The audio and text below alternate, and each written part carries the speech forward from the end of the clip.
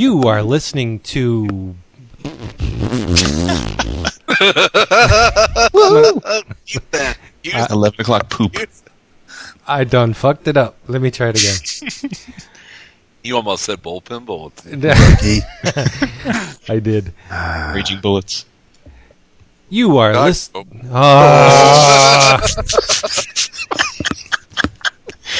this is terrible. Come on. Settle the hell down. This is good. This is the all gaff episode. Yeah, I'm on my third beer, so... I cannot wait for the drink roll call. I'm rounding the turn on Stupidville. Here we go. I'm so giddy. You are listening to 11 o'clock. Let me do it one more time. No, stop laughing. Stop. You're making me... Making him giggle. He is. I feel like Dom DeLuise in Cannonball Run. Oh, shit.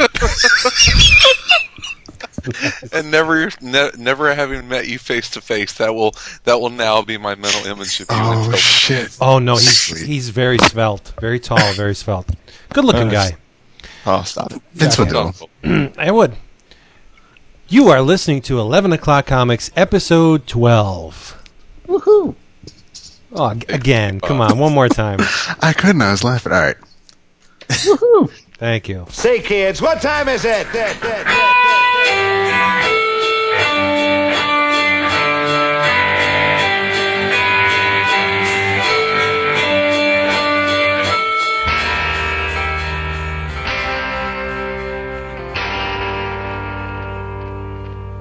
Language City is a bad old place. We all know. Well, eyeballs float in space. We all know. We were tired, we can't sleep. It's crowded here, none of us leave. Language City don't mean a thing to me. I didn't feel the same program is always on. I didn't feel fence to avoid the law. When you wind up in seas, shut the blinds, block out the street. Language City don't mean a thing to me. All this work here just to tear it down.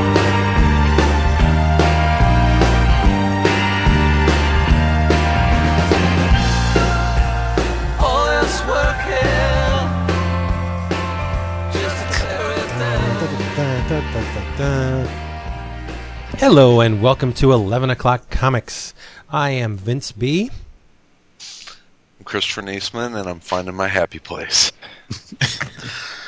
I'm David Price. And I am Stephen Baldwin. Oh, you love to rake the muck, don't you? Otherwise known as Jason Wood. What's going on? Hey, buddies. How are you, folks? Hi. Who is it? Everything's in its right place this week. It's Comic Book Wednesday, once again, thank God. It's 11 o'clock. It's 11 o'clock, and here we is. Here we be. Yeah. Yeah. And Jason was very eager to do the drink roll call. For whatever reason. I don't know why. I was. I'll start it off. It's usually Chris's baby, but you know what? We should let Chris go last. Yeah. I need to take a drink anyway. I just have to say thank you, George Killian Lett, for making a brew that don't taste like shit. Nipsey Russell, I'm not. Go ahead. No, it's David. Oh, my bad. Yeah. Oh, okay. Seniority. Grapefruit juice and vodka. Respect. Yeah.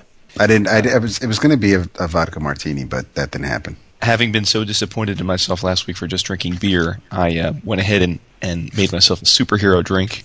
So I'm drinking an Incredible Hulk. What is that? Glad you asked. Yeah. we needed to kill a couple minutes. It's 2 parts Hennessy, 3 parts Hypnotic.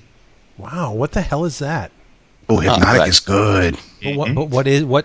What type of alcohol is it?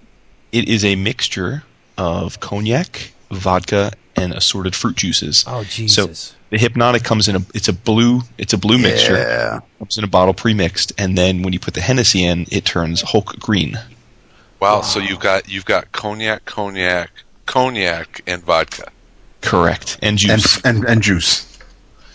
That would kill me. He's like the Kool-Aid man. That drink would put me right in the hospital. I plan on streaking nude shortly after we end up this conversation.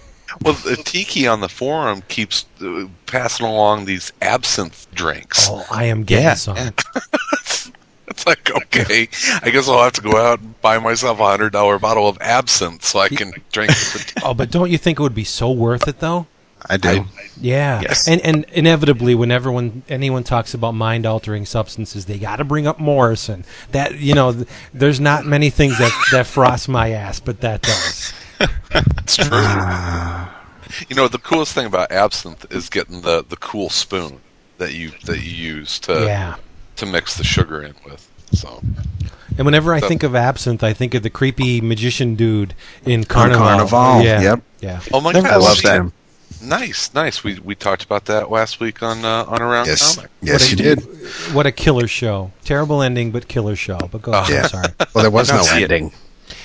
Well, there was no ending, and thanks for correcting me. It is Daniel Knopf and not David Knopf. I was thinking of you, David. Daniel. No, you were talking to Dave Wachter. It was Daniel's the creator, and Daniel and Charles are the comic book writer team. And their father-son. Yeah. Yes. Yep. Yeah, Charles is Daniel's son. Mm-hmm. And they do good stuff. Well, I guess I should let you know what I'm drinking, and yes. I'm going old school, like really, really old school tonight, like 1800s. I'm drinking an old fashioned, and yes. This is it's a really nice way to step into the world of bourbon. Without having to just drink straight whiskey or knock it down with water or ice cubes, but you still keep the whiskey flavor without totally losing it in mixers like colas or soda or ginger ale or sweet and sour mixes. It's basically It's a very simple drink. It is simple sugar syrup or a sugar cube dissolved in an equal amount of water. It's served with ice cubes, a couple dashes of bitters, and 2 ounces of bourbon whiskey. And I prefer Jim Beam. And you stir that with a spoon and throw a half of an orange slice, if you have one around, and a maraschino cherry, and there you go. It is a tasty little bourbon drink, good for sitting on the back deck and just enjoying a nice summer evening. So, and if anybody didn't write that recipe down, where can they get it? You can find that tomorrow, or actually today, at ifanboy.com. I'm writing a weekly article there called Comic Shots, and you'll get a preview of the drink each week here on 11 O'Clock Comics, and then you just head on over to ifanboy.com, and there will be a corresponding comic book review, and you get to read all about the drink and the comic that goes with it, and so it's a little different twist on the comic book review articles that are out there. I've been having a lot of fun with it, and I can't wait for next week because it's a really fun one. You did a little bit of talking on the forum about Manhattans. Mm-hmm. That's an old lady drink. It is not. It is. I went to a wedding on Saturday briefly. Uh-huh. I won't take up anybody's time. But I swear, every blue-haired old lady was hunched over a Manhattan like the mugwumps in David Cronenberg's Naked Lunch. They were just sucking the hell out of them. They were sticking their tongues and licking the ice in the damn thing. It's hot. My mother was drinking it. That's hot. It's an old lady drink. That's hot. Oh, yeah. Hey, man. If they're drinking Manhattans, I bet you every one of those old broads would have kicked your ass. That's okay. I believe it. And I went up to the bar to get my mother one. As soon as I told the bartender, who was hot by the way, to make me a Manhattan, it was like I asked her to shit in a glass. It was like, oh, I never knew the preparation that went behind that thing. She's mixing and pouring. And she poured ice in the glass and then let it sit with water or something while she was doing something else. Then she poured that out and put the mixture in it and strained it with this ukulele-looking thing on top of the glass. I was like, what is going on here? Oh, so they were doing it. They were serving them up in martini glasses. You're not speaking my language. I have no idea what you're doing. Nice.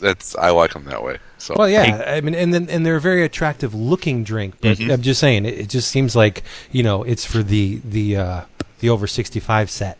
Yeah. And what's next, Chris? A rusty nail?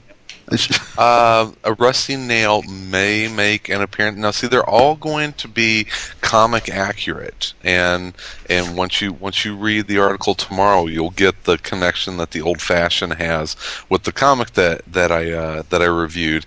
And should I give you a little bit of a tease for next week? Sure. Hell yeah. Next week's drink is called an El Chupacabra. Oh, I can get into that. Proof. Must be doing proof. Oh, I'll just wait till next week. All right. You know what? You could have just ran with the old drink and, the boozing angle, but you got this conceptual thing that's really cool. I like it. And I would expect no less from you. For real.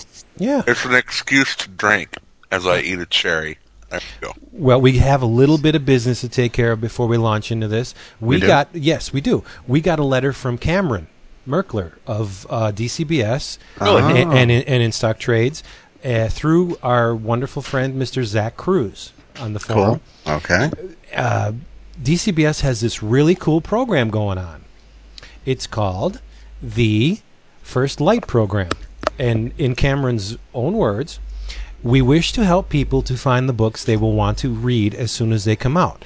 Since the cost of publishing is going up and up, we want to make certain that there is real value to any books that are purchased through this site, and that's DCBService.com.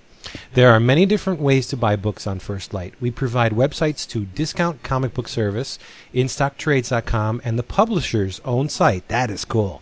If available, to give customers several purchasing options.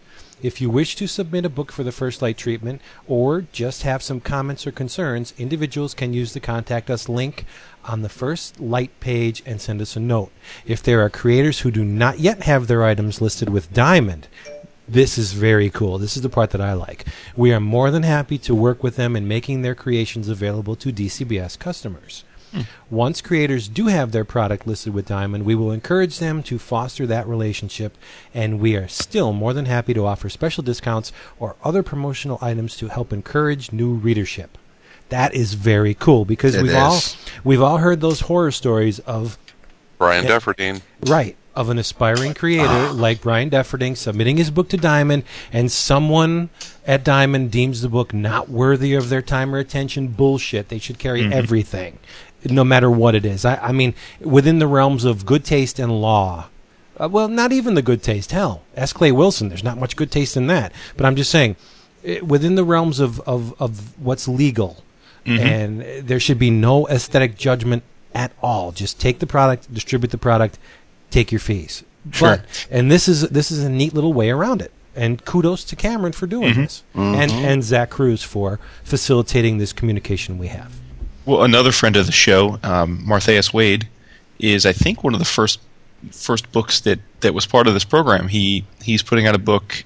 He's got the Tales of the Toshigawa and his character Jeddah, and he's got a book coming out with Billy Tucci. It's a Jeddah She crossover book, and much like you were just saying, Martheus has not been able to get his books carried by Diamond, so which is insane. Yeah, so Cameron is offering that through DCBS, and this was, I guess, 2-3 months ago now. They offered the first issue, and it was very cool because Martheus was so grateful. He offered to do free head sketches of a character of your choice. That's right. If you ordered the book through DCB service. So it's really cool. It's I'm with you, Vince. I hope a lot of independent artists in the community try and take advantage of this. Now, just for the sake of argument, say Raw magazine was published today, and the caliber of artists that appeared in Raw magazine: Art Spiegelman, Mark Bayer. What if someone at Diamond took a look at this and said, "Oh my God, this is garbage"? Someone not attuned to this type of artwork and didn't know what the goal was. What if Raw was never published? I mean, it boggles the mind that someone could have this power at a distributor to judge what's good and what's not. It's nuts. So yeah, this is great, and I'm very happy that we've finding some common ground. Wood, you and I have been agreeing like mad today. You know, we really have. It's kind of scary. That means we're probably due for a big argument, a big blow up. Yeah, or the end of the world. Yeah, we can't have this. All right. So what have we been reading? I've read a lot of stuff this week, but I'm just going to defer to you guys because if I start talking, I'm going to get all giddy and gushy, and so you guys go. Don't all talk at once. Picked up and really enjoyed Conan the Cimmerian. Oh, me too. Wasn't it gorgeous? Roger Corman is freaking awesome. Yes, he is, especially on Ghost Rider. But yes, he is. Isn't it a Frank Cho cover as well? Mm-hmm. Yeah. Mine is coming tomorrow, or no, Friday through DCB. Did I say Roger Corman? That would be the wrong Corman. he of the really bad Fantastic Four movie. No, Richard Corben. Which did you guys pick up the new Hellboy comic last week? That's Richard Corben or Roger Corman, by the way. Sorry. Yeah. Well, I've been terrible with names the last couple weeks. It's all the Manhattans you drink. Apparently. Yeah, so... Yes. Did you guys pick up Hellboy last week? Mm-hmm. No. But the one that was done by Richard Corben, not Roger Corman. It's like boobies. I cannot resist a Richard Corben book. I follow that man everywhere. Is he number 3 on your list, Vince? No, he's up there, but he's not number 3. Okay. And it was beautiful. And have you seen the advance solicitations for the covers? Of the Conan stuff? No, of the Hellboy with Richard Corben. Oh, no. Is that the Crooked Man? Is that a 3 issue? Yes. There's one cover that he did with the old guy looking up at the viewer, and he's got this goofy Marilyn Manson one eye going the other way with the pupil, and it's just creepy as hell, and he nails the expression. It's just very unsettling, and I would expect nothing less from Corben. Corben has a way with facial expressions that's really, really good. Yeah. He's great. And speaking of Hellboy, anybody see the movie yet? Not yet. How was it? Not yet. Loved it. Go see it. I won't talk any more about it. Just rate it for me relative to the Hulk and Iron Man, because I know you saw those two. On par. Completely different. It's a Guillermo del Toro film, so visually it is completely different than what you're going to find in the Hulk or Iron Man.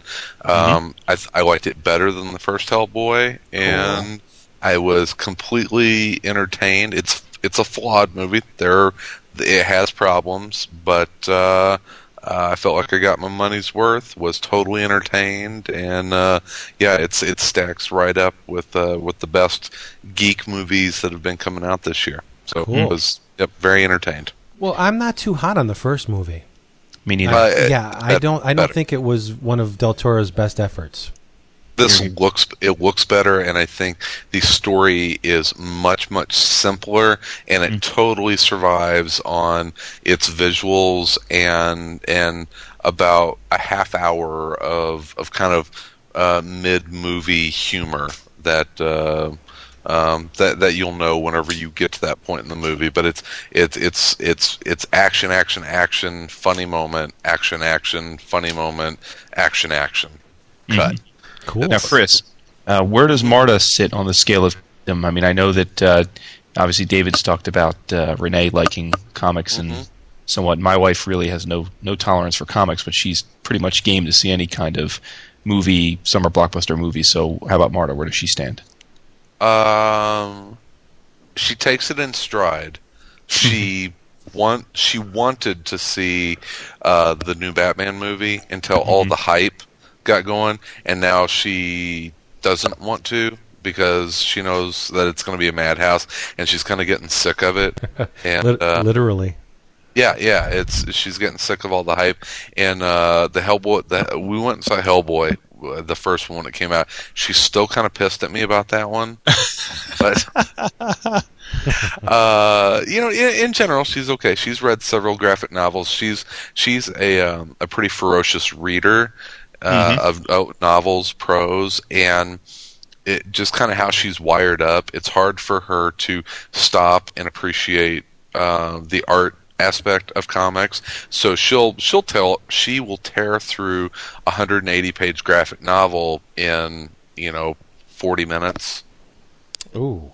Yeah, because she reads them, and she just gathers the information just fast enough to know what's kind of going on visually. She doesn't, I read at a much slower pace than she does with comics. So, but she tries. It depends. Well, you're in a lot better shape than I am. That's for sure. Do tell, Vince. Do tell. Oh, no. For those who don't know, my wife is a physician assistant, very clinical, very medical-minded, science-minded. She has no time for art. None. She just tolerates it. Mm-hmm. And as far as movies... How did she marry an artist? I don't want to get into it. But no, she. As far as movies, she'll watch romantic comedies. She likes comedies. She loves CSI, and shows of that ilk. But so does my wife. Anything that even dips a toe into the realm of the fantastic, she has no tolerance for. Mm-hmm. Wow. Okay. Now, see, I love CSI and I love my wife dearly. But watching CSI with her is hard because prior to becoming a stay-at-home mom with our boys, she was a biotech scientist for a pharmaceutical company doing clinical trials, and so we'll be watching CSI and they'll do some kind of thing with the mass spec or something, and she'll be like, "They couldn't do it that way. Oh, that doesn't work that way." And I'm thinking, I have to explain to her suspension of disbelief that 99.9% of the people watching have never seen a mass spectrometer before, so it really doesn't matter. But I guess we all have those slings and arrows to deal with. Sure. The Hellboy movie, I guess it didn't. I like the first one. If it's on TV, I'll usually keep it on. But I know that they introduced the. I don't even remember what the hell the agent's name was, but the guy who was in the entire movie, the rookie agent who was basically Hellboy's handler. I know he's not in the second movie. Good. So I'm guessing that they got rid of the baggage. They already did the first movie, so you have Hellboy's origin, and you're introduced to all the characters.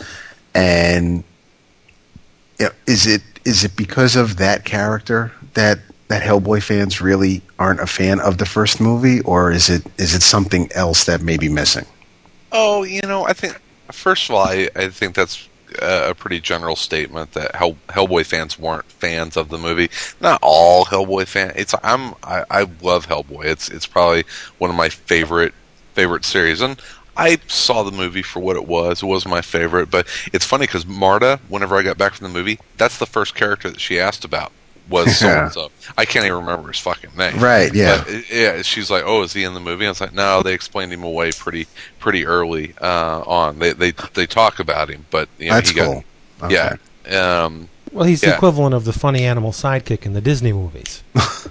Well, I know that I know they used him so that the audience could relate to this fantastic world, and we could see it through his eyes. So I know the tricks that movie makers use, but I'm impressed that they actually did take the time to talk him up and explain his absence. That I like.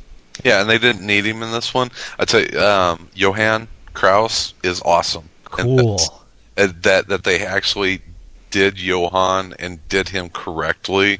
I mean, he's a different character than he is in the comics, but he's awesome. It's so much fun seeing him on screen. Mignola is very lucky. What is the average track record for artistic adaptations of works in other media? Not too good. Look at Stephen King. His stuff has been mangled for years. Yeah. And when you look at Mignola's stuff, Alan Moore, right? Alan Moore. the Hellboy animated stuff is fantastic. Yeah. I really like A Blood and Iron and Sword of Storms. They're really good. Mm-hmm. And the first movie, it didn't really click with me. There was just some kind of disconnect there between me and what I was watching. It was maybe because I love his artwork so much, and I was expecting something along those lines, and I didn't get it, and it just looked too slick to me for some reason. Yep. But it's not a horrible movie. It's ultimately watchable, and you can't say that about something like Maximum Overdrive or. You know what I mean? So I think Mignola so far has been doing very well with his properties. I thought the first movie needed more crud in it. It needed to be grainier and kind of cruddier looking.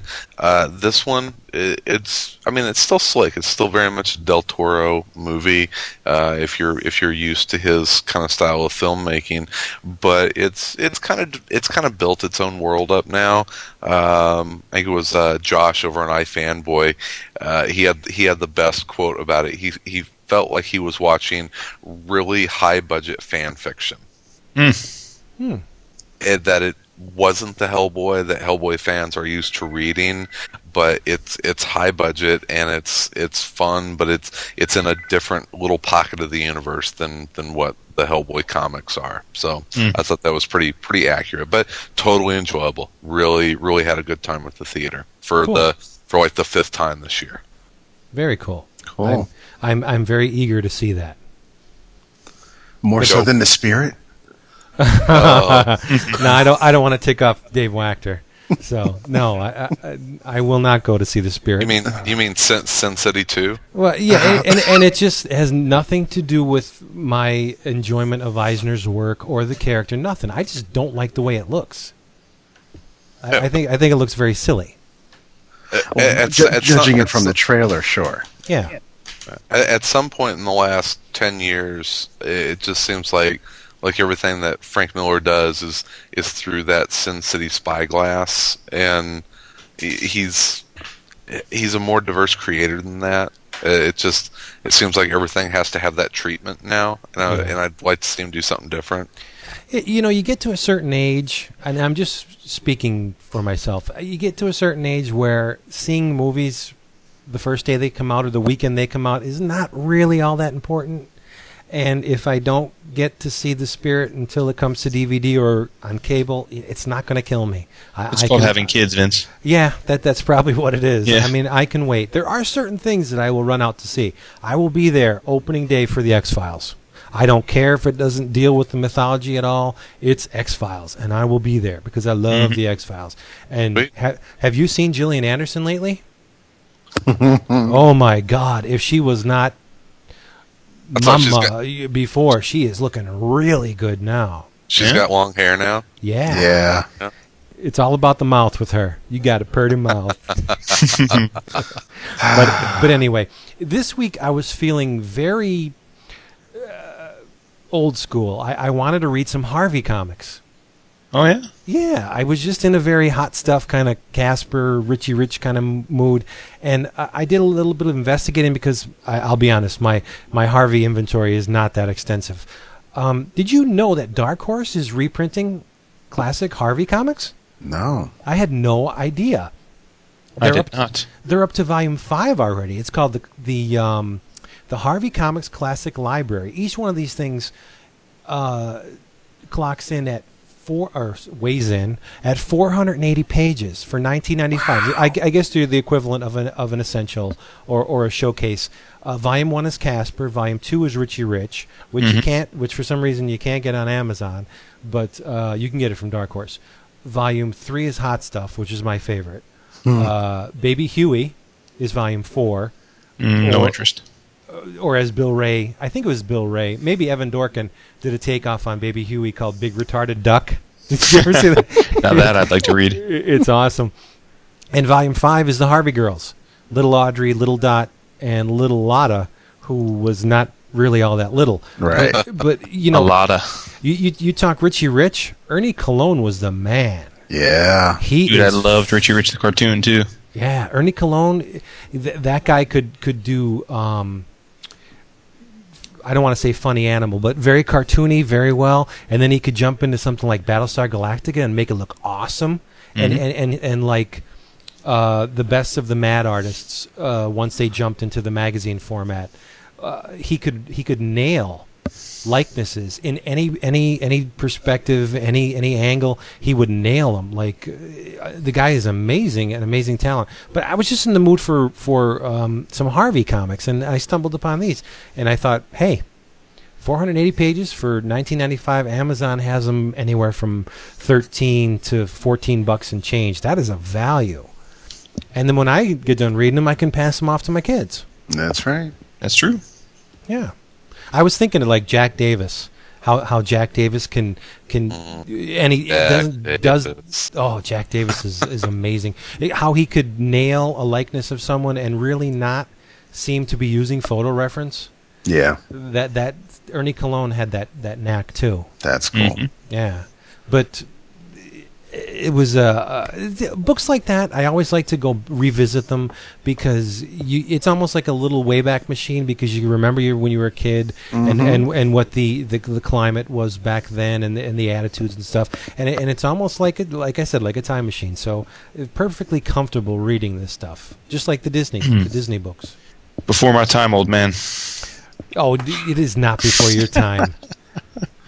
Richie Rich has been going on for years and years and years. Just kidding. Hey guys, Bruce Rosenberger here, and I'd crack open another can of Yingling Light because this is the third time I'm trying to record this. But quite frankly, I just wanted to get in on the whole concept of the show, and I did indeed crack open a Yingling Light lager. Why light? Because I'm on a low carb thing, and it's a low carb. Well, it's actually not a very low carb beer. It's 8 carbs, but I'm not going to drink Aspen Edge if I can drink Yingling Light. And anyway, moving on. Comments on 11 O'Clock Comics, number 11 on the 11th. I like that. Alex Ross. Some guy is accusing him of not being a good artist because he uses photo reference. That is downright silly. I can understand when somebody points a finger at a guy that basically lifts a pinup from a girly magazine and puts a costume on it. Because, as one of you guys said, I think it was Chris, that's copyrighted work. You don't do that. That ain't right, But if you set up a picture, you take a picture and you use it for photo reference, or you know what? If you draw it right from that photo, there's nothing wrong with that. That's a form of art. There is cartoony type art like Will Eisner. I don't think Will Eisner had models pose for him.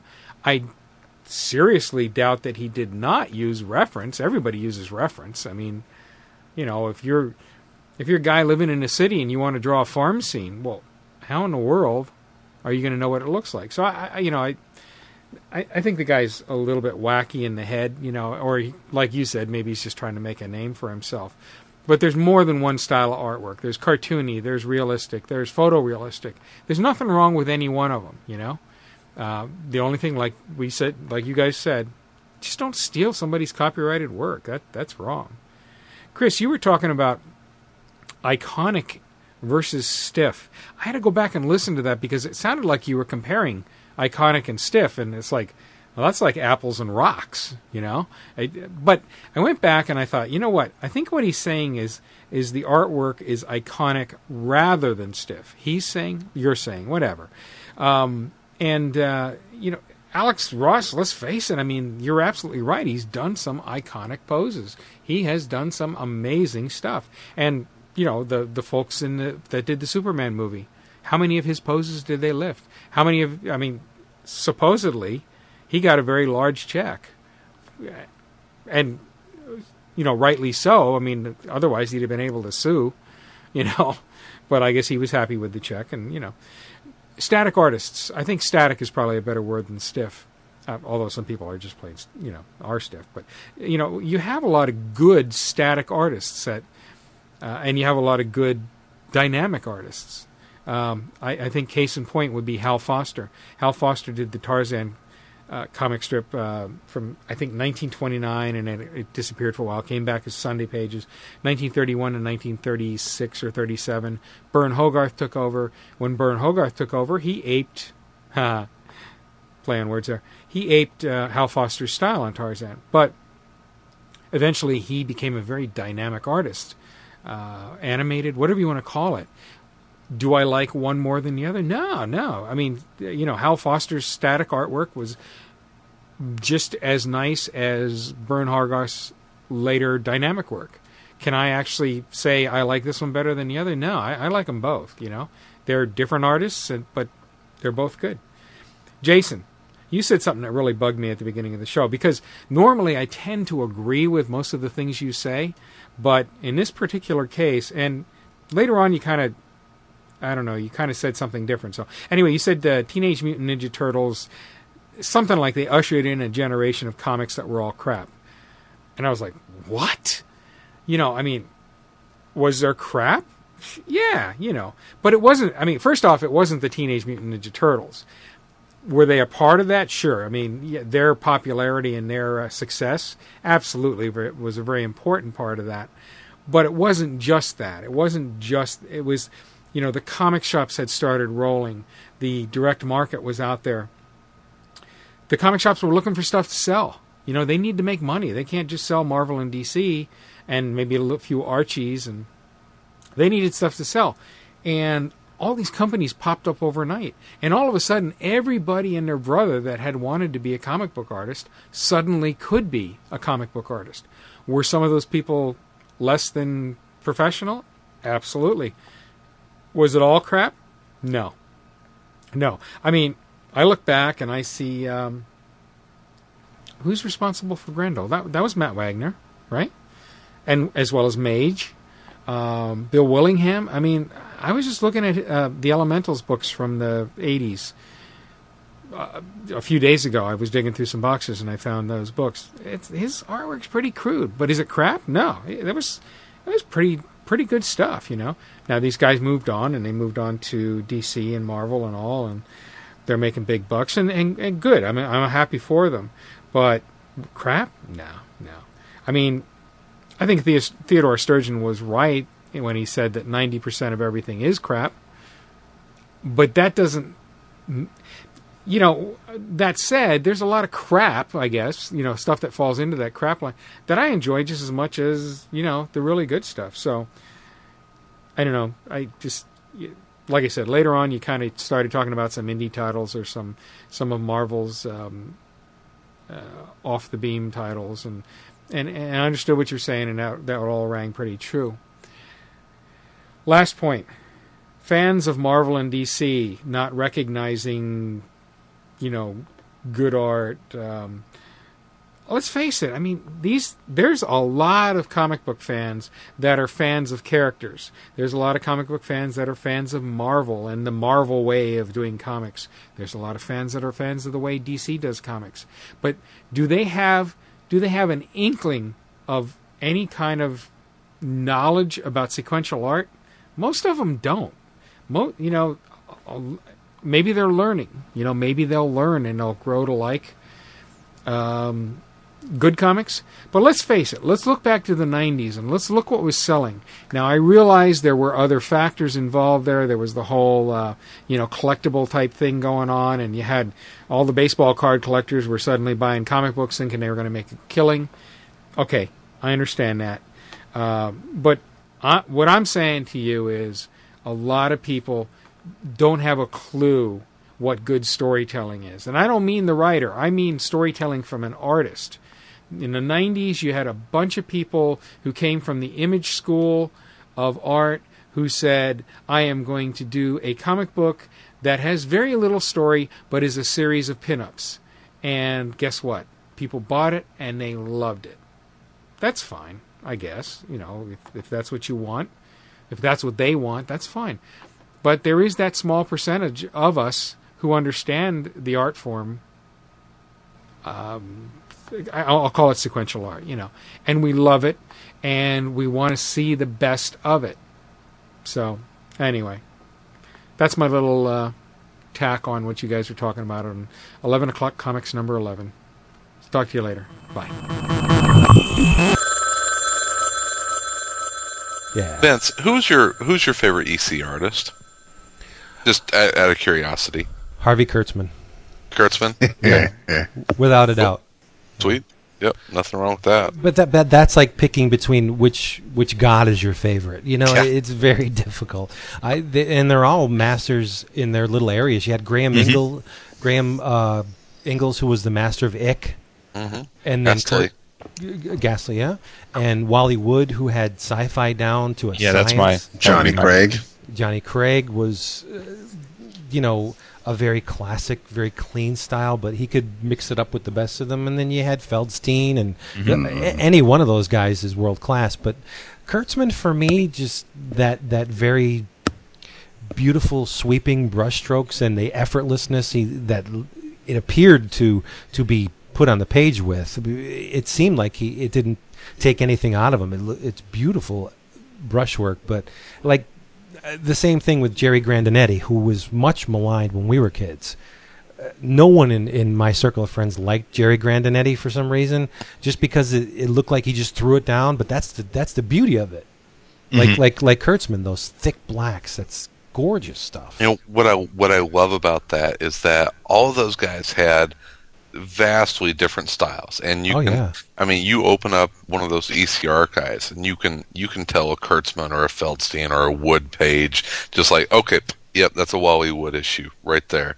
And it's so different, what would happen a few years later when DC and Marvel would kind of set up the house styles, when it was, you could tell different guys apart, but it became very similar, and they were trying to keep things kind of looking the same, so readers weren't, jarred by the different artwork, and that EC actually consciously tried to keep those guys, and promote them as being different, and who's your favorite artist, and that was a big deal with EC. It always impressed me about that company. Yeah.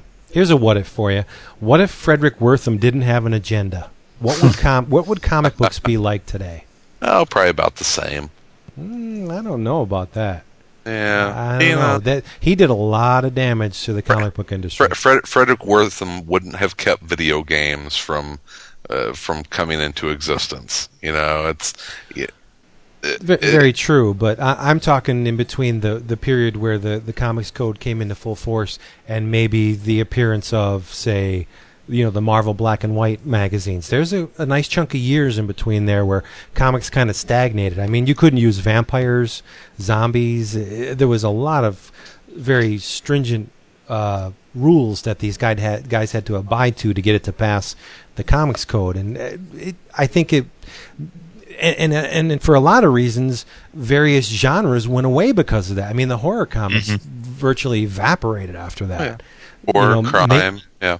Yeah. Maybe things wouldn't be so superhero oriented because of it. Well, I would say that now, probably more so than for a long time, that we have great horror comics, great crime comics. I think, granted, they're not from the big publishers though, so maybe that's a self-limiting thing. But in terms of just pure quality and not talking about reach, there are pretty good genre comics out there now. It's the resilience, and that's a tough word for me to say tonight for some reason. I'll have another old-fashioned.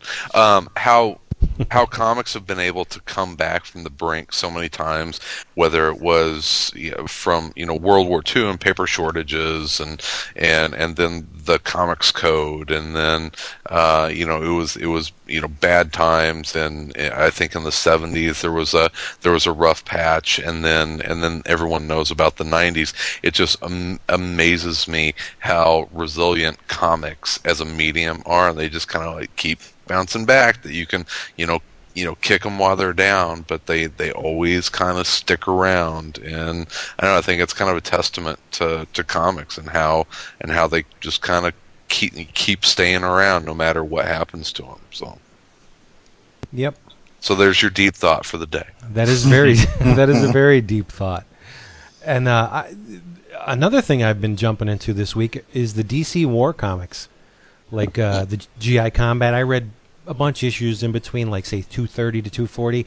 One of the artists, one of the very important Filipino artists we forgot last week in our very light overview of the Filipino guys was Vicente Catan Jr., who went by the name of Vicatan or Vicatan. You remember him? Vicatan. Well, yeah, it Vicodin. sounds like a pill. Yeah, but this guy was incredible. There's a bunch of stories in the GI Combat books where he just owned. I mean, a beautiful mix of Alex Nino with a little bit of Redondo kind of stylings in it. Just gorgeous stuff. And unfortunately, in doing some research on the guy, he died in 2004. There's not many of those guys left anymore. It's true. And that just ties into what you were saying, where we do have a lot of genre books, like we do have crime books now, and funny animal books, and there, a little bit of every kind of stripe, but there's not enough war books. For some reason, the war genre brings out the best in artists. Tom was supposed to talk about it on Around Comics last week, but we had some technical difficulties. Storming Paradise is coming out from Wildstorm. Oh, yeah. It's a really good war comic. It's Chuck Dixon, and say what you will about Chuck Dixon and his DC work in the Bat Office or whatever, but when Chuck Dixon gets a hold of a war story, I'm there. Team Zero, one of my favorite war comics that's come out in definitely recent history. It may just be one of my favorite war miniseries, but this is Chuck Dixon and Butch Guice, and is a really cool kind of like alternate history take on World War II. It's basically what if the United States was not. Did I just go all Donald Duck on? No, not at all. Nope. No. It's what if the atom bomb hadn't been dropped on Japan, and it turned into a ground war. Have we talked about this on the show before? No. Oh, okay. Wait. I think we touched on it briefly last week. We did? I think so, didn't we? I don't think so. Must have been the 12 o'clock comic show you do without me. But no, so if you're looking for a cool war comic, Storming Paradise by it's coming out from Wildstorm. It'll be I don't know if it's a miniseries. It just says #1. So, but yeah, Chuck Dixon and Butch Guice, and Chuck Dixon is definitely the war guy these days. Yeah. And Butch Guice is underrated. Oh, very underrated. Ultimate Origin's been good. Hell yeah. Have you guys seen his Sword of Atlantis? I was just going to bring that up. Yes, so beautiful. What were people thinking? Why did they ignore that book? Aquaman is one of those characters that I think needs an Iron Fist treatment. He's one of those guys that someone should be able to modernize him and make him an awesome standalone character. But they never seem to hit that right chord, and with the audience. They were doing some great work with it. Like after Busick had it went to, I think, Tad Williams, whose track record for comics is not all that great, but combine him with Shawn McManus on art. Oh, it was incredible. I love Sword of Atlantis. Didn't Will Pfeiffer do some Aquaman stuff before he was doing Catwoman? Maybe. I think so. This was the series that Rick Veitch started, right? Or yes. wrote it originally? Okay. Those issues are fantastic. Oof. Oh, you hush. Little, but yeah, Aquaman needs an ongoing book. I hope maybe that's one of the things that'll come out of Final Crisis. We'll get another Aquaman book. That'll be great. For 18 issues. Don't. Come on now. You are focus on such positive, What? Mr. Nietsman. Pessimist. I'm realist. You're shittiest.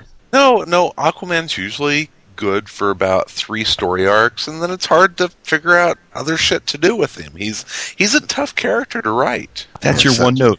Some guys are just... some characters are just better in a group. Now, I'll tell you, pairing Aquaman with King Shark was a brilliant move. Mm-hmm. That laid a lot of different layers on that book.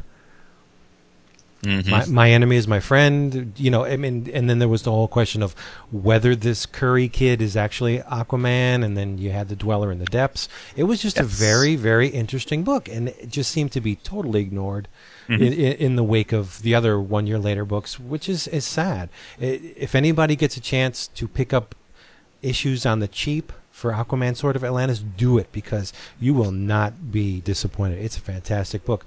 How the hell do you say, is it Juice or Guice? Guice. Is it really? Because I remember back in the day, and I think it was around the time of Resurrection Man, on the DC Nation page or one of those in-house pages, the title of the piece was The Guice, or in this instance it would make sense if it was pronounced Juice, is loose. So why would they make a heading like that if it wasn't pronounced Juice? Well, visually it would read... The Guice is loose, doesn't it? Well, no, right. but I'm saying on the page, you would still get the notion of the play on words. But that just doesn't make sense. Maybe it's Goose. No, it's Guice.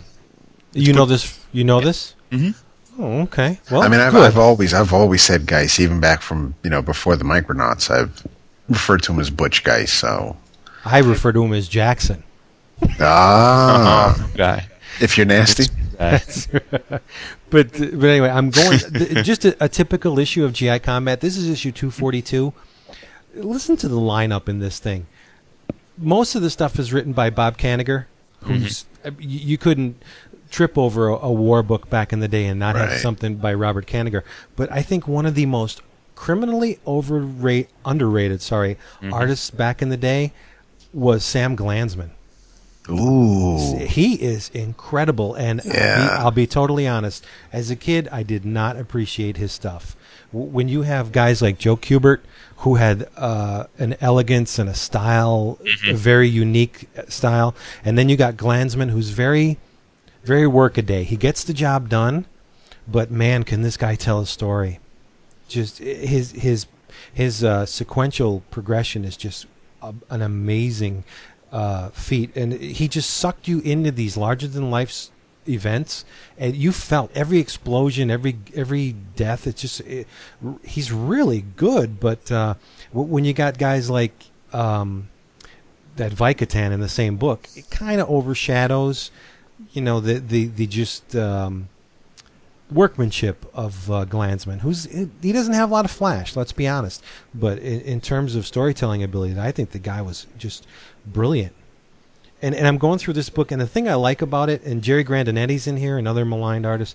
The thing I like about going through old comics is, in addition to the story, some of the ads in these things, there's an ad in here for Cube Lube. Hilarious. Now, if this is not a testament to the popularity of the Rubik's Cube, listen to this. We've got what it takes to really move your cube.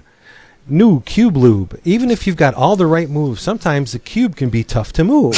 and that's why there's new Cube Lube. An incredible lubricant specially formulated for the cube and other mind-boggling puzzles that move. With Cube Lube, your cube twists more freely, turns more easily, changes faces with the kind of lightning speed that can really reduce your time. It's like, just send $2, $1.65 plus 35 cents for postage and handling for a tube of lube for your Rubik's Cube. And notice how they never actually mention Rubik's Cube in the ad. Just remember, it's not a bottle cap. And on the top of the page, there's an ad for Grit. I sold Grit. Oh, gotta get a Grit. I love those ads. I was a Grit man. And I'll tell you, the humiliation I suffered at the name of that paper, they just got, here comes the Jit man. But yeah, so what else? What do we got? I read the Final Crisis Requiem that we talked about last week finally, and I read the Final Crisis Rogue's Revenge. Oh, you read it? Yes. Picked it up at Midtown today. Said hello to our good friend Wraith Maker while I was waiting in line. So I am very hit or miss on Scott Collins' artwork. Sometimes I enjoy it. Sometimes I really, frankly, don't like it at all. Here comes the disagreeing part. Yeah. No, I understand, and I know he's generally well liked. It's just I can't really pinpoint it because I do think his style can vary, and sometimes it's usually when he's paired up with Jeff Johns and working on the Flash that I like Scott Collins. Mm-hmm. Yeah. Well, then you'll probably like this because obviously this is a Flash-centric book, and that it's about all of his rogues gallery. And I don't want to spoil anything, but there's certainly some Flash-type imagery in there as well. So I actually enjoyed it this time. This is good Scott Collins, in my opinion. And I could be wrong, but from the looks of it, the style is a little different. It looks to me like no one inked him. It looks like it's basically that's nothing new. Okay, is that right? Well, it's pretty. This time it works. It looked a little more organic to me. The story, I'm not very familiar with the Flash. I just really haven't read much of him outside of, group books like JLA. So I don't have much of a real resonance with the Rogues Gallery in any particular way. So this was part one of a 3-part story. Didn't see too much as to what it has to do with Final Crisis, other than the fact that the Rogues are not deciding not to be a part of Libra's gang of villains. Much kind of like the same vein they were in with the Year of Countdown, where they didn't want to join up with Lex Luthor. So outside of that, I'm not sure really how much it ties into Final Crisis.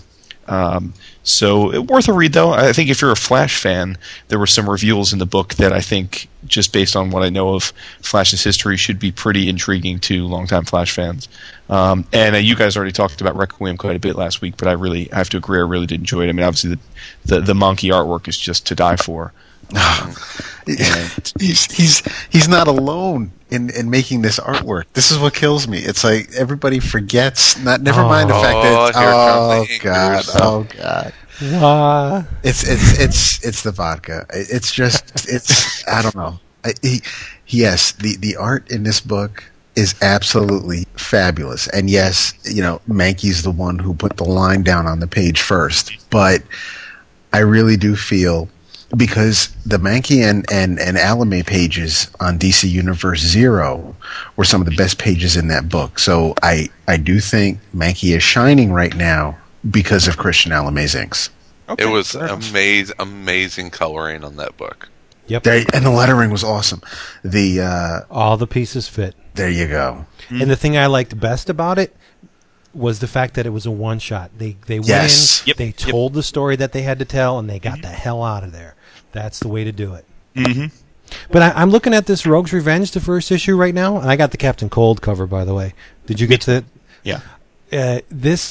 The Colin's artwork in this is a lot closer to what he did on his run in The Flash, and very far removed from the Omega Flight stuff, which, in my opinion, is a good thing. Yeah, he seems to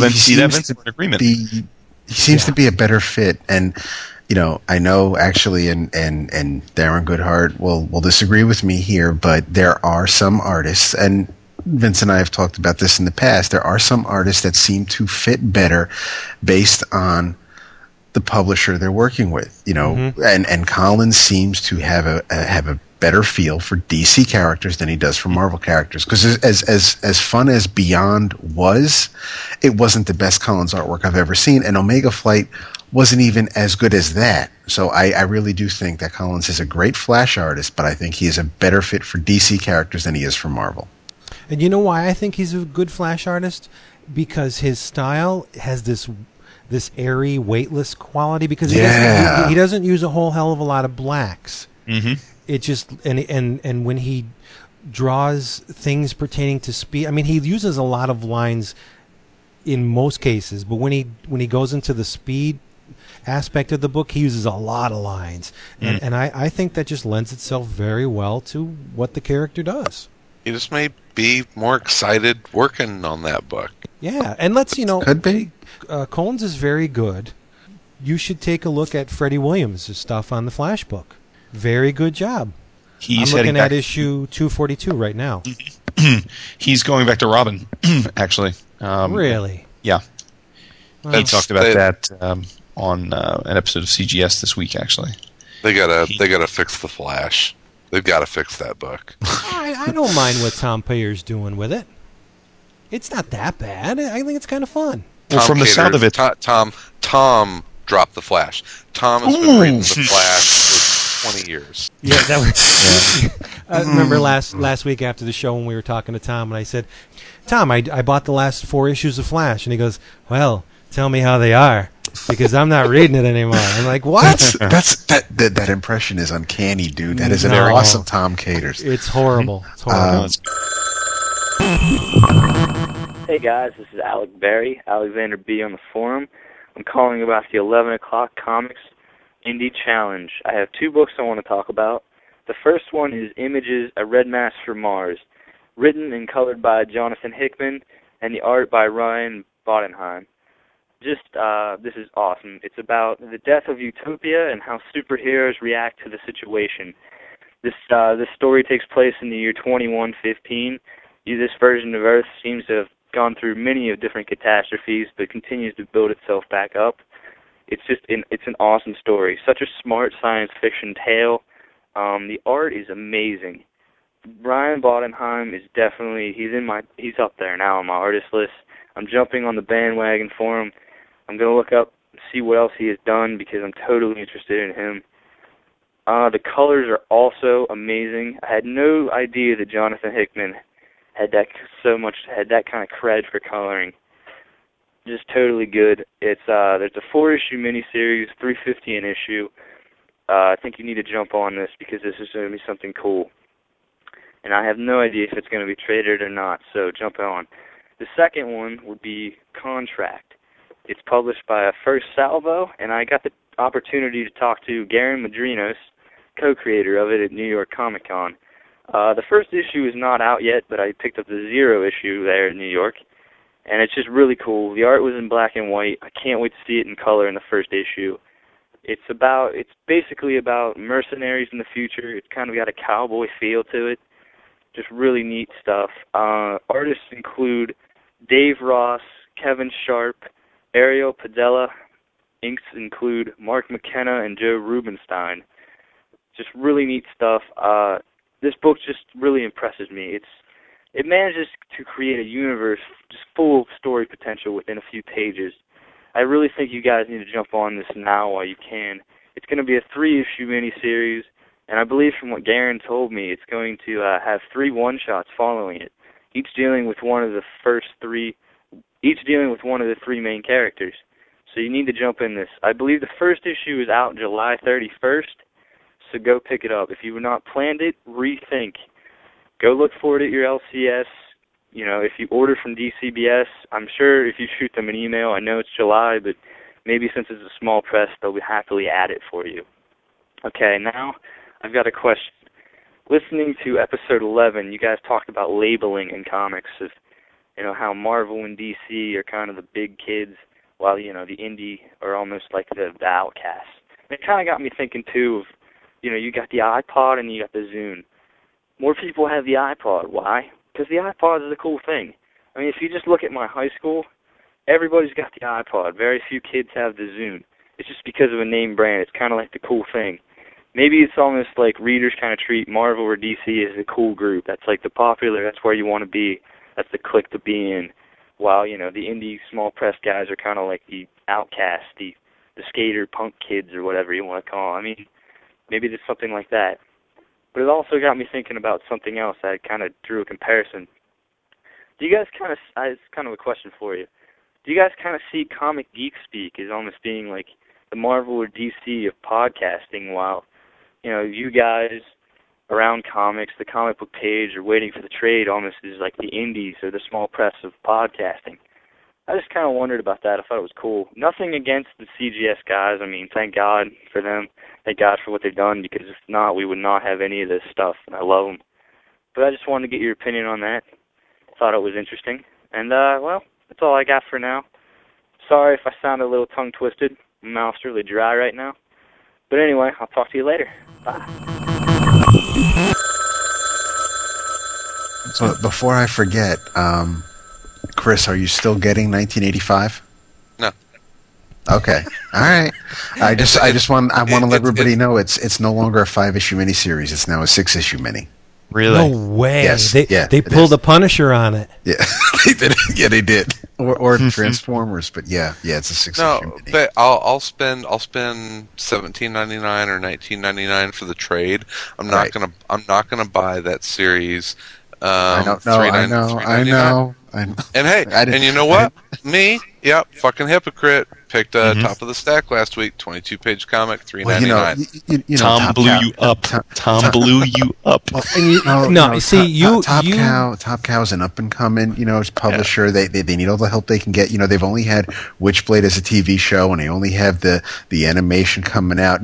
Top Cow's really hurting these days, so they need Chris's $3.99. Well, let me put it this way, dude. I don't think they just made $300 million on Iron Man.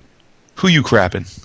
Who you crapping? Jason, I love you, but I think you cited Tom's ownership of Chris with a little bit too much glee for my taste.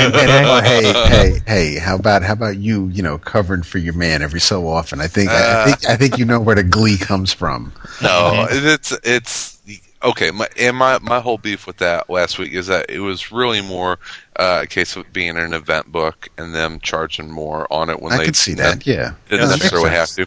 But I tell you, and believe me, whenever I was reading the pilot season Urban Myths, and I was like, man, I really like that, because I had read two other books that were Requiem was one of them, and I was just like, oh, this is top of the stack. And then I'd read another one, it's like, oh man, this might be my favorite this week. And then I read Urban Myths, and I was like, this is the best book I've read this week. And then I saw the price tag on it, and I was like, oh, son of a bitch, they're gonna call me out. But it was good, man. It was really, really good. I took a look at it at the comic shop today. It looks very nice, very tight. Do you like that Umberto Ramos, Carlos Maglia kind of mashup comparison? Yeah, it was kind of cool. Mm-hmm. And I think people should read more Top Cow books, because what they've done in the past year is just excellent work. They've totally convinced me that Witchblade is a viable character. Mm-hmm. I would never buy Witchblade in the past. And Darkness, when the frickin' thing comes out, I mean, they're investing all this energy and time and promotion on a book, and these guys can't get it out on time? Come on, Esther. Get the book out already. May not be Phil's fault. I know, I'm just saying, well, he can convince the person that is lagging behind to get it done. I really want the next issue of The Darkness, because it's great. Get it out. It just seems like a squandered opportunity to me. I liked Darkness when it first came out. I like it now. I think I've it's never awesome. read an issue of it, actually. Oh, they put this really cool twist on it where he fabricates this woman out of the darkness, like a. Really? Yes, it's really cool. Hester's doing good stuff with it. Yeah. When it comes out, yeah. It's Track down an early Darkness trade, Jason. You might like. I mean, it's 90s Top Cow stuff. So it's who started with? I know Jenkins wrote it for quite a while, but was that a Silvestri book? Yeah. I have the Ennis trade. Mm-hmm. Oh, yeah, Garth Ennis wrote it for a while. Yeah, it's I always think of who was drawing them. It was Michael Turner on Witchblade, and then Silvestri on Darkness, I think, and I may be wrong there, but it was cool stuff at the time. I loved it. Hey, I picked up something this week that Mark Beatty was like, hey, you should probably check this out. It 22 pages, $3.99, cardstock cover, but it's out from IDW, and it's Dead She Said. Have you guys seen this yet? Not yet. No. It's Steve Niles writing and Bernie Wrightson art, and the art is freaking awesome. I think somebody just killed a cat. I think that was David squealing in glee whenever he heard Bernie Wrightson. Hey. No, I'm just, if it's better than City of Others, I'm there. You got to cut Wrightson some slack. No, it's good. I mean, he's got some eye problems. No, well, if City of Others, I was expecting something a lot better than what I got, and it is no slight to Wrightson. Wrightson is still on point. I mean, it's not. Oh, really? City of Others, I thought looked great, but the story was kind of lacking. Was that Niles? That was Niles writing, Wrightson art by Dark Horse the last year into this year, and it was a bi-monthly miniseries. Like I said, I mean, I've loved Bernie for years. I mean, hell, even I think he's a great Batman artist going back to the Cult. But hell yeah. but this this story with City of Others, I was looking for the rest of it when I finished the book. You know, Niles runs hot and cold with me. Not everything that he does turns to gold, and even like after the first 30 Days of Night trade, there's not that much of his 30 Days of Night stuff that I've liked. So he runs hot and cold. I think he's a guy that starts really strong on a series. I think he's a big time idea guy, and he needs to do like 3 and 4 issue miniseries. That seems to be a great attention span for him, right. and he does really good 3 and 4 issue horror miniseries, and this is Dead She Said. I'm not going to get into it. It's really fun, kind of supernatural detective. And you can tell the shit I've been reading is all this like paranormal detective stuff. I've got my gumshoes on right now. So, Dead She Said, really a lot of fun. Bernie writes in pencil and inks on it, and it's gorgeous. Cool. So yes, good, real good stuff. I think Niles has really benefited from some of the artists he's been paired with. I mean, Ben Templesmith. I mean, I don't think without him we would be thinking what we think of 30 Days a Night. I think he pretty much made that book. So, kudos to him for either having the right visual eye to find an artist that works well for the story he's trying to convey, or maybe it's just luck that the publishers have put him together with some pretty impressive artists. But I think that's really served him well. I have a confession to make. I have never read 30 Days a Night. Same here. Really? Yeah. Yeah, check it out. It's good. I love Templesmith, but for some reason, IDW's books just kind of turn me away if it's not Ashley Wood. No, really. I balk at the chance, at the opportunity to invest $3.99 in a book. It just turns me off. I don't know why, but for Ashley Wood, I do make an exception. I think he's fantastic. And I've heard so much about 30 Days a Night, and even at the Chicago Comic-Con, Wizard World, I saw 30 Days for $5, and I still didn't pick it up. Should have. You know what? Watch the movie. It's a close enough adaptation of the novel. It'll let you know if you like it. I mean, there's differences, but the movie's really good. Yeah, there's no question. I'll probably devour it, pun intended. But it's just there's something keeping me from buying it, and I don't know what it is. Yeah, you ever have that? Yeah. Because I have the trade of Wormwood, so I mean I know, and I like Fell, so I know it's not Templesmith, but I don't know what's preventing me from picking that trade up. Yeah, same here. What the hell is wrong with me? I love Templesmith. Why won't I buy Wormwood? Other than the fact that it's $3.99. Actually, the last IDW book I bought was the 3-issue Cobb Mini, and that was because it's Bo Smith and Eduardo Barreto. Wait a second here. Who all is or is not reading Lock and Key right now? I just ordered the hardcover. Actually, I recommended it last week. I have my aunt out in Brooklyn scouring the comic shop. She sent me an email the other day. She has she has issues 2, 3, and 4 in her possession. They're ordering the first issue for her. And is the 5th issue out? I don't know. Yes. Okay, then I think she has 2 through 5. But they ordered the first issue for her, so I'm going to have the actual issues instead of the hardcover. But yes, no, I have read the first issue, the first 2 issues, and I love it. Okay, my favorite comic this year. Wow, that's high praise. That is favorite comic this year. I've fallen in love with that book. And you've been consistent. You keep saying that, so you definitely have maintained that. It's good. It's really, really good. Wow. Well, in keeping with the theme that we got going here of somewhat theme of the classic artists, and I mentioned Harvey Comics and blah blah blah. I don't know. Do any of you guys read the Comics Journal? Used to. Occasionally. Don't anymore. No. Well, I don't know if you know this or not, but they've taken up reprinting classic comics within the magazine. Like, most of it is journalism towards new and classic comics, but they have a section where they reprint comics in color. Wow. Yeah, it's really cool. And in issue 290, which is the Peanuts issue, there is a wonderful section from Bob Powell.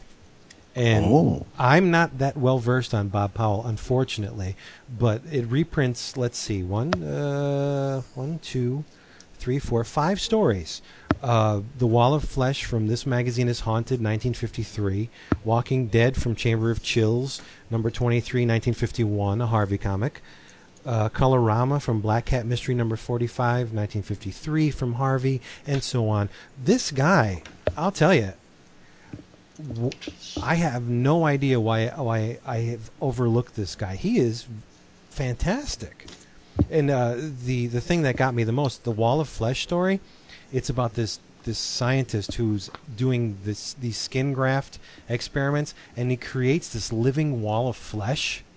You have to see this thing to believe it. It is so repulsive, so creepy. He basically abducts this woman he's hot on who works in the hospital, and when she spurns his advances, he throws her into the wall of flesh.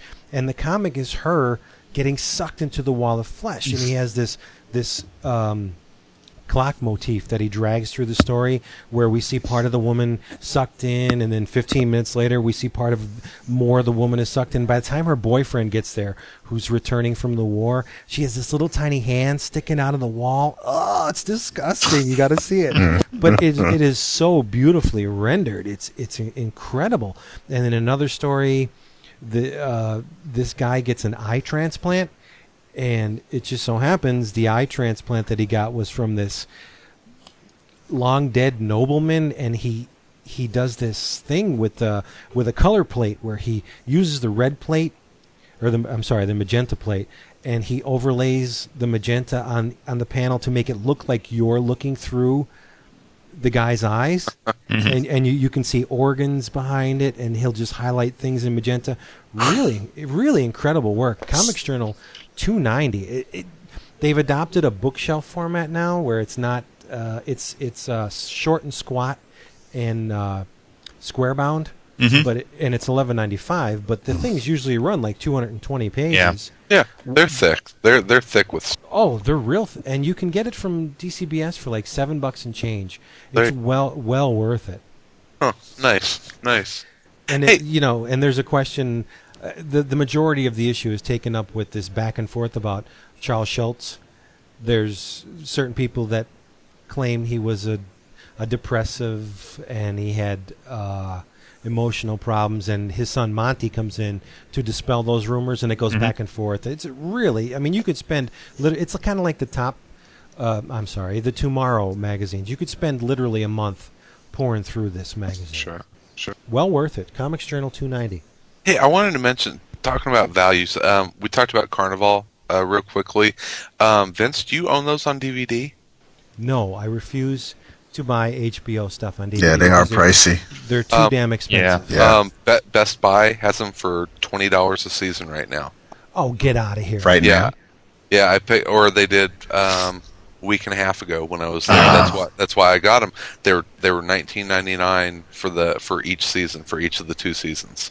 That is within my budget. Yeah. I would gladly pay that. And another thing that ticks me off is the BBC. I would own every Doctor Who DVD known to man if they would just price them reasonably. That's the thing. Their seasons there are, I think it's 2 things, and Wood will probably correct me here, but first, their seasons are only 10 to 12 episodes, and I figured that the dollar being so weak against the pound is why those DVD seasons are so freaking expensive. No, the dollar's weak against everything. Yeah. So no, you could be right, Chris. I think HBO just also has, it's demand elasticity that people will pay what they'll pay, and HBO shows are such high quality and have such I think a critical shelf life that people have been willing to pay more for them. Sure. I think last week the what's the one about the surfer dude with Rebecca De Mornay in it? Dude, I don't want to talk about it. Oh, it's Charlie from, what was the name of it? John in Cincinnati. Something Cincinnati. John in Cincinnati. John from Cincinnati. Yeah, that was a really cool show, but it didn't What, you didn't like it? No, it's not that I didn't like it. That show is the reason that Deadwood no longer exists. Why? Really? I don't know about that. No, it is. It's the same creator.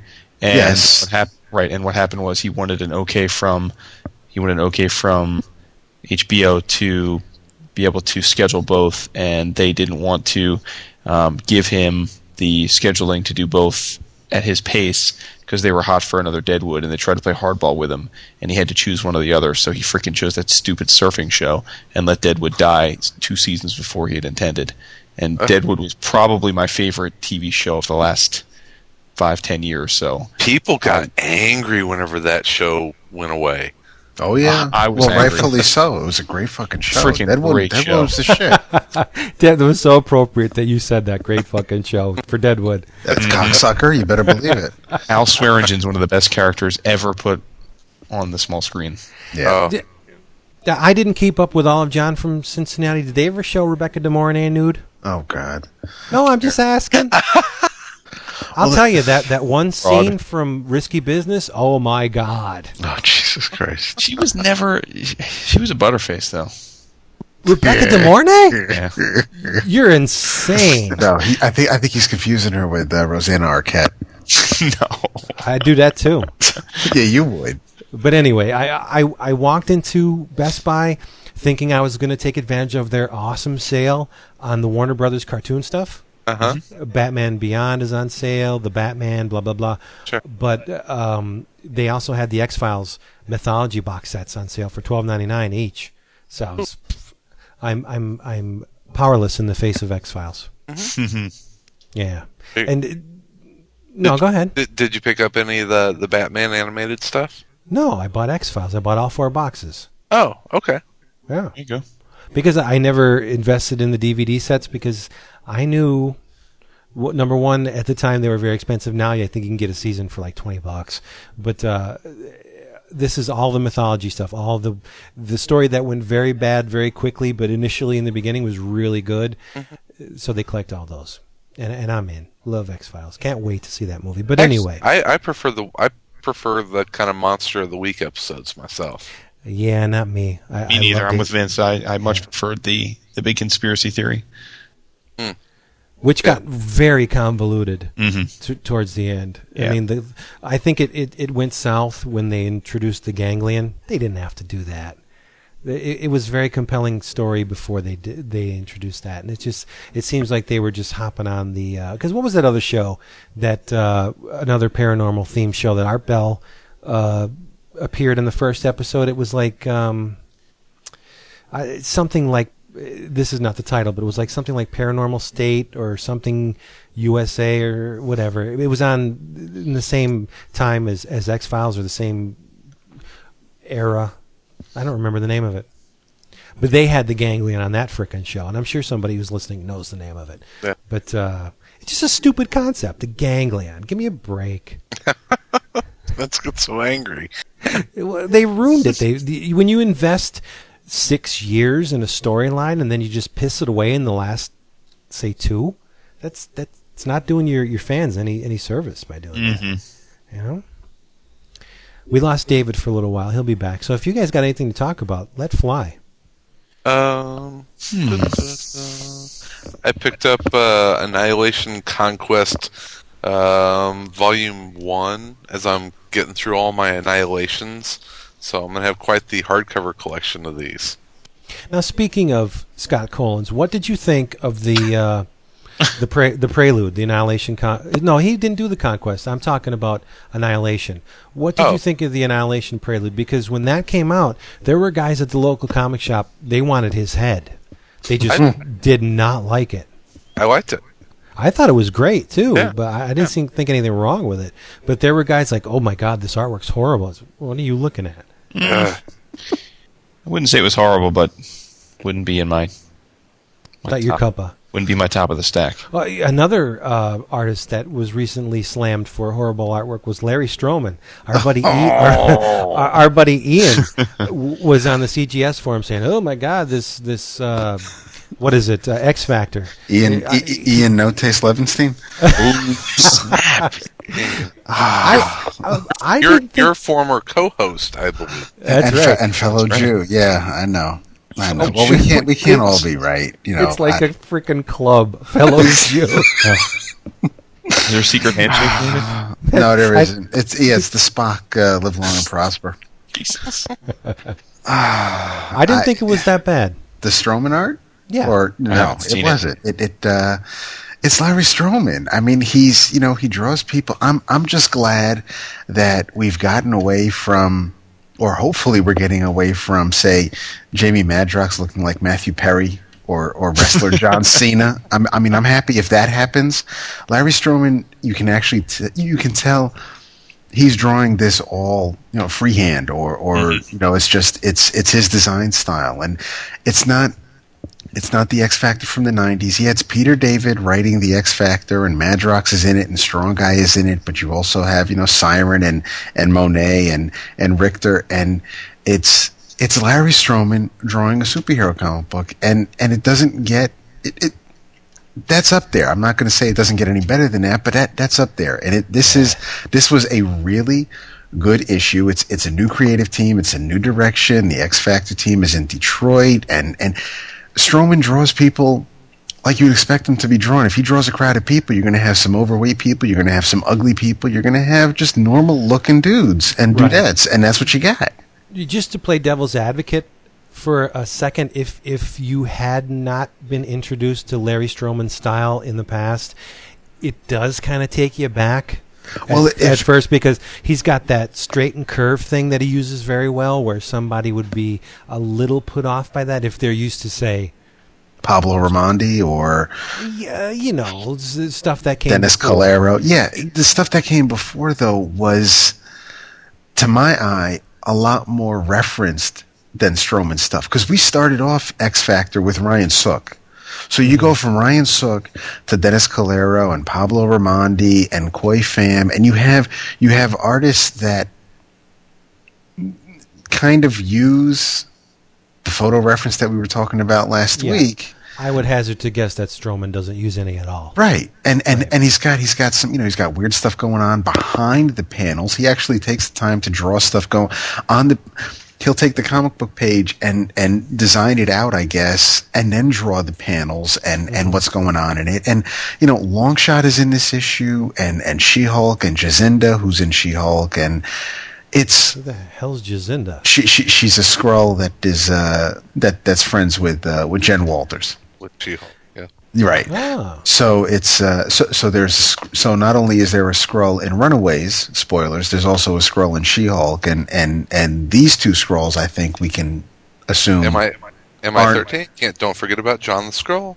Yes, and John the Skrull. So there are some Skrulls that are sympathetic to or are against the invasion, but and I think if there's one thing I can say that I'm not real keen on as far as this issue of X-Factor, which I think is 33, is that it continues into She-Hulk, which is another Peter David written comic book.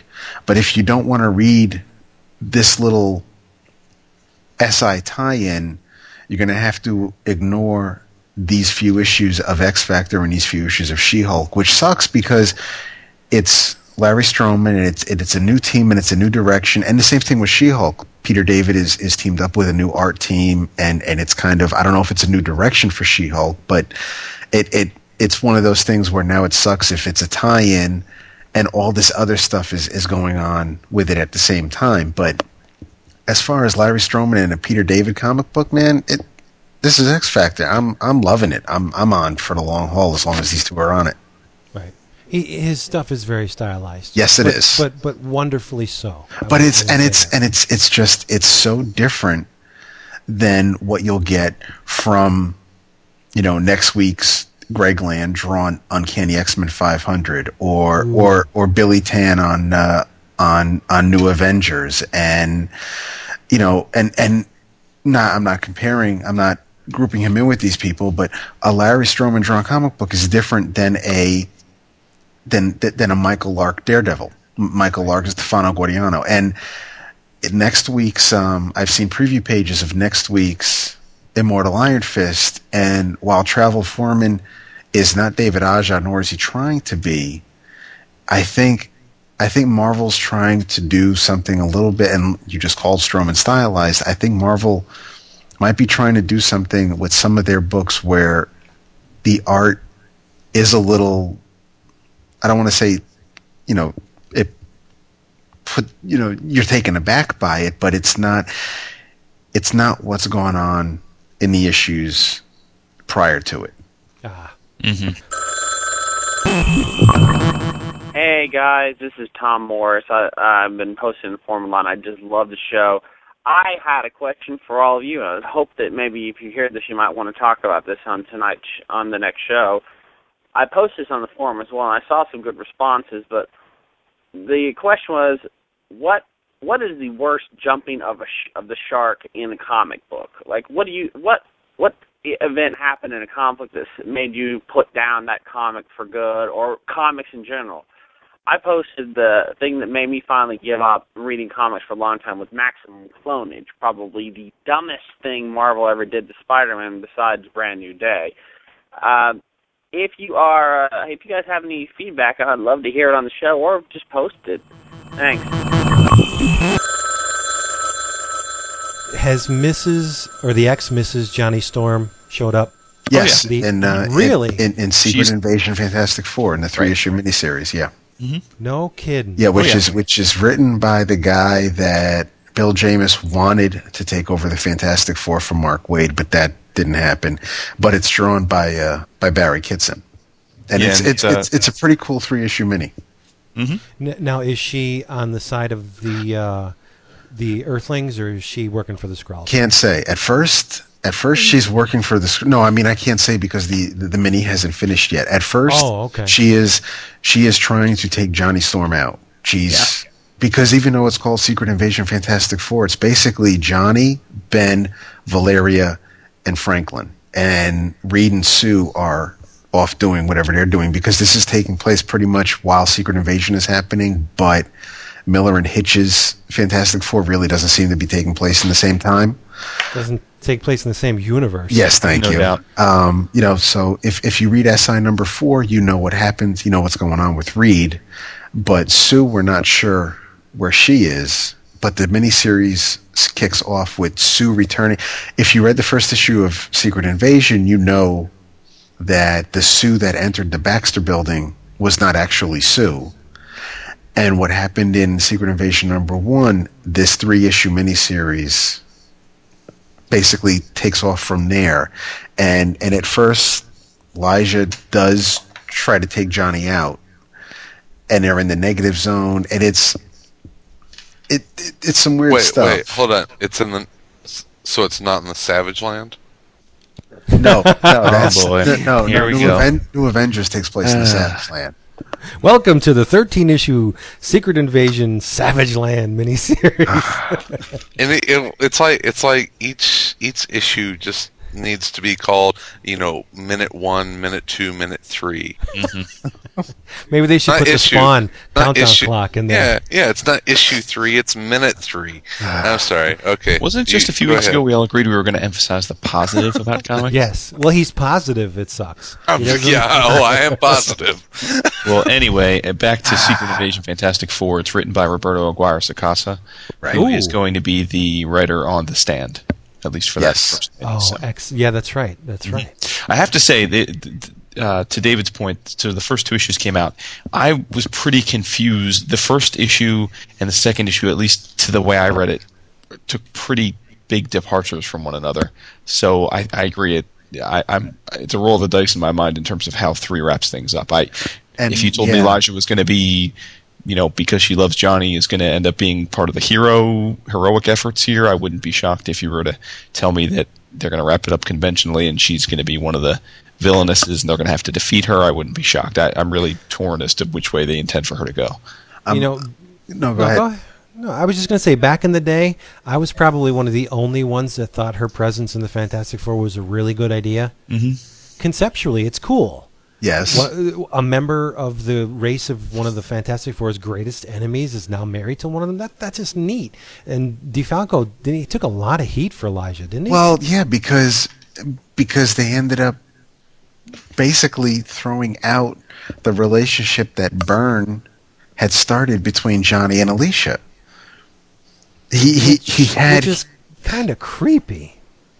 Well, yeah, that relationship is wrong to begin with. I mean, Johnny is a fucking dog. We know this, but I mean, for him and Alicia to hook up, and even with Ben out being, Ben Grimm, Space Ranger, or Rocky Grimm, he was on another planet.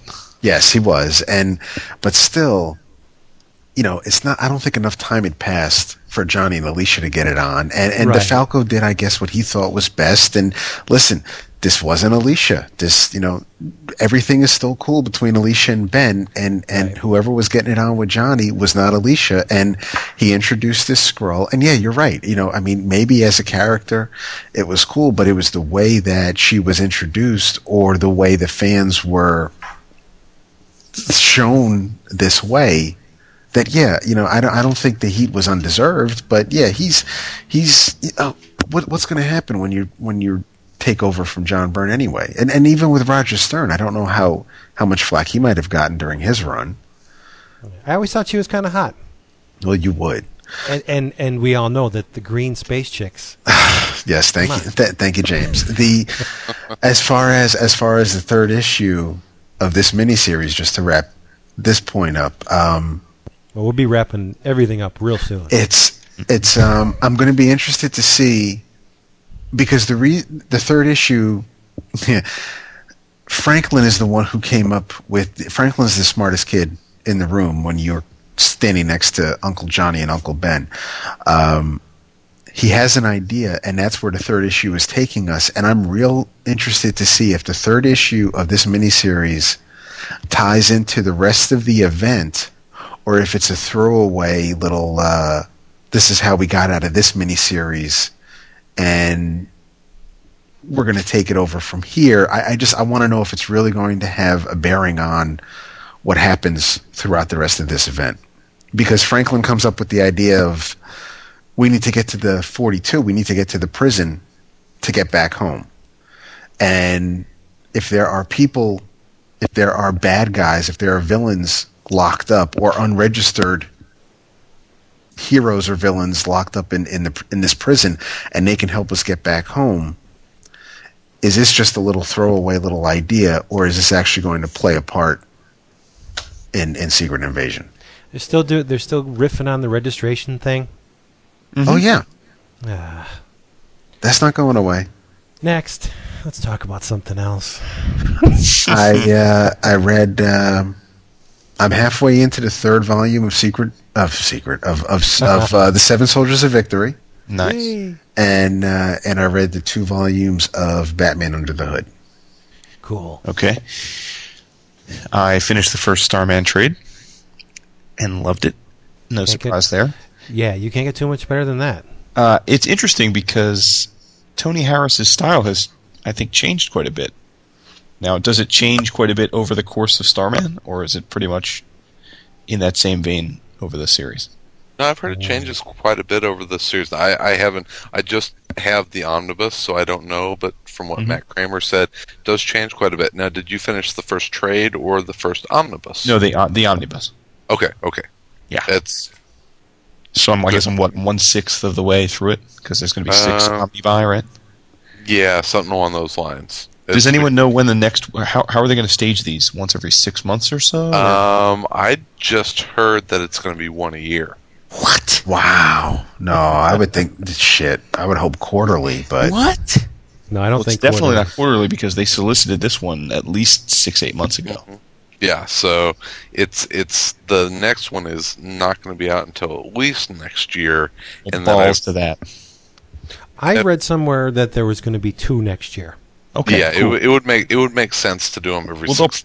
They'll probably announce that this weekend, right? At San Diego. Let's hope. Speaking of San Diego, have any of you guys ever gone? And I guess I'm a little surprised that none of us are going this year. Well, if it's no surprise that I'm not going this year. Mm-hmm. It's too much of a commitment for me. Mm-hmm. It's the distance and the expenditure that it would take, and everyone who has gone always tells me, dude, you got to do it at least once in your lifetime, and I probably will. Yeah, but it's not a 2-day show though. No, it's not a come in Thursday night and leave Sunday morning kind of show. It starts Thursday or it starts Wednesday night. I think it starts like Wednesday morning. Mm-hmm. It's like a week-long thing, and it's not what it used to be. I remember the Rick Geary drawing advertisements for San Diego Comic-Con when it was mostly comics, and now obviously it's not just comics, but I want to go, like Vince said, to experience it, but yeah, it's not something that I'm in a real rush to do. Maybe 2009, 11 o'clock comics can podcast live from San Diego. Live. And I should go because there's a lot of toy dealers there. Oh yeah, the vinyl stuff, and they do these crazy exclusives that you can only get at that show, and maybe they'll do 10 of them, 15 of them. So if you're not there, you unfortunately you're not getting one. Yeah, I think we have every intention of going the Around Comics cruise. So that's kind of our private goal, I guess. Well, not private anymore. Is that we want to go to San Diego next year. So it's time. We haven't gone yet. So, and everyone says you got to do it at least once. Right. Mm-hmm. So. Well, plus San Diego is a beautiful city, so that's a place I could actually take the wife, and she would be happy to while away her time elsewhere. I miss the San Diego Zoo. I went there a few weeks ago. Not for not for carnal knowledge or anything. Just because I used to live in Arizona, and we were pretty much 20 minutes away from San Diego. So. Oh, I would love to live in Arizona. I loved Arizona. It's a dry heat, though. It's a dry heat. Yeah, it is. It is. It's dry. Well, we're petering out. We're all tired, I guess, and it's just it's the natural ending point to yet another episode. We got about an hour and a half in the can. Want to keep them happy. Yeah, remind people to drop by the iTunes Music Store and leave a review, which Not for this episode. You don't think so? It's okay. We can't bring it every time. We can bring it, but I think we left part of it back there. This was a hodgepodge. Yeah. There was no agenda. There was no rage. There was just... There's never an agenda. I was neither angry nor very well read this week. I didn't read that much this week. Right, that's what I'm saying. Normally the four of us will get together earlier in the week and go, okay, we ready? Who read what? We may not have a game plan, but we're kind of on the same page more or less. But this week we were just, We're scattershot. Right. Touched on this. I read so much shit this week. Power of Shazam. Awesome. The first issue. Kunkel's awesome. Yeah, it was just so great. And I'll tell you, a really meaty read for a Johnny DC title. One complaint about it, though, just because I bought it for my sons. Mm-hmm. Having that much stuff to decode for a little kid ain't going to get it done. Yeah, there was way too much stuff to decode. I mean, little kid's not going to do that. He's going to get bored and say, I'm not going to read this. Yeah. So I think relative to the audience, probably a misstep, but beautifully drawn and entertaining if you take the time to decode everything. Well, it wouldn't be so bad if it was just the first 2 pages, but then later on in the book, when Shazam, those pages, I swear there was at least 2 big paragraphs of stuff you had to decode. Yeah, and about 200 words, I think. Yeah, halfway through I was like, bullshit, I'm not doing this. Yeah. I'll wait for somebody to post it on the internet, so I'll just read it that way. Nice. But another great Johnny DC title from last week was Legion of Superheroes. In the 31st century, I want to get the number for you because I got it right here. I think it's number 16 or 13. Shawn McManus drew it. Oh, good Lord, it was gorgeous. It's number 16. It's a takeoff of the famous cover from, I think it was Adventure Comics 247, the Legion voting cover with Cosmic Boy, and they're all pressing no. Oh, yeah. Well, this is the adventures of Arm Fall Off Boy. It's very cool. And Shawn McManus, man, if there's anyone who has a knack for a flair for the comedic, it's Shawn McManus. It's a great issue, but it's made me look at the Johnny DC stuff a little more closely. That's cool. These books were both very high quality. Shit, I'm going to start reading Marvel Adventures. Well, don't go that far. Oh, hey. No, There's first of some all, good stuff out there. yes, man. there is. Jeff Parker, Fred Van Lente. You have Graham Nolan artwork. Remember Graham Nolan on Batman? Hell yeah. So, I mean, and Jeff Parker writing Marvel Adventures Avengers is pretty funny. It's Marvel Adventures has some really good stuff. That would probably be my favorite Avengers book. It probably would be. But I'm serious. I love Jeff Parker. X-Men. Hey, at least you get a complete story. It only costs you $2.25. That's there you right. go. Well, And hey, man, Jeff Parker. Anyone who passed up Agents of Atlas or X-Men First Class, you're missing out. ooh, yes. Oh, so good, so good. So there is that. Is that fucking positive enough for you, Wood? That's very positive. And on that Fucking note, positive. I think we should. You're a nail- bastion put of positivity. Well, he's a bastion, all right. Oh, yeah. nice. Oh, I was going to ask. It's on the iTunes reviews. How should I feel if somebody left a really positive review for 11 O'Clock Comics, but then kind of slammed AC? Really? Yeah. You should feel bad for Sal and Tom. Did somebody do that? Hello? Curious. What? Hello. Can you have- hear me now? There's a Someone- mysterious unknown editor fair. censoring things. No, it struck me as odd. I was like, are the shows really that different? I guess so. Yes. Yeah. Yeah, they're pretty different. They All are. right. All right. Yeah. You have a much more professional Absolutely, it's not sure. delivery when you're on Around Comics, but here with us, Oh. you're more you. Oh, go read the review, and that's what makes it really funny. So Cool. But I'll go do that. so anyway, if you would like to leave a review for the show, do that. It helps out immensely. And then drop by the forum. Where's that at, guys? Forum.bullpenbulletinspodcast.com. There you go. It is jumping. Yeah, it was good this week. I'm digging it. And I do have to take a second while we're on the tail end, because if they made it this far, they're going to stick around. I have to thank everyone who has welcomed this show, because at this point on episode 12, we are getting as much downloads as David and I did for the last couple episodes of Bullpen Bulletins. It's because they love you, dude. Yeah, no. And with Chris and Wood, forget about it. Yeah, they've just gone above and beyond in embracing this show, and I'm sure you guys would like to thank everybody who has been so kind, and I don't know what the word is, but just thanks for downloading us. Thanks for listening. I guess grateful. Yeah, that's a word.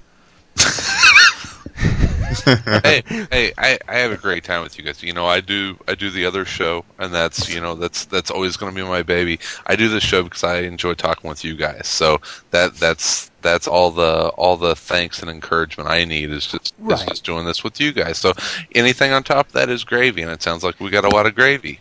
Oh yeah, but it is particularly gratifying when you got a bunch of people who want to hear what you have to say. That's very cool. Nobody gives a shit around my house what I have to say. I talk to my kids, it's like I'm not even there.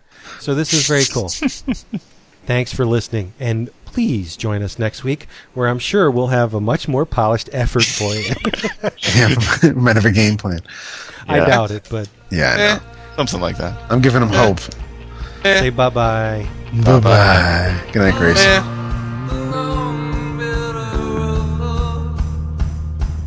Let us down.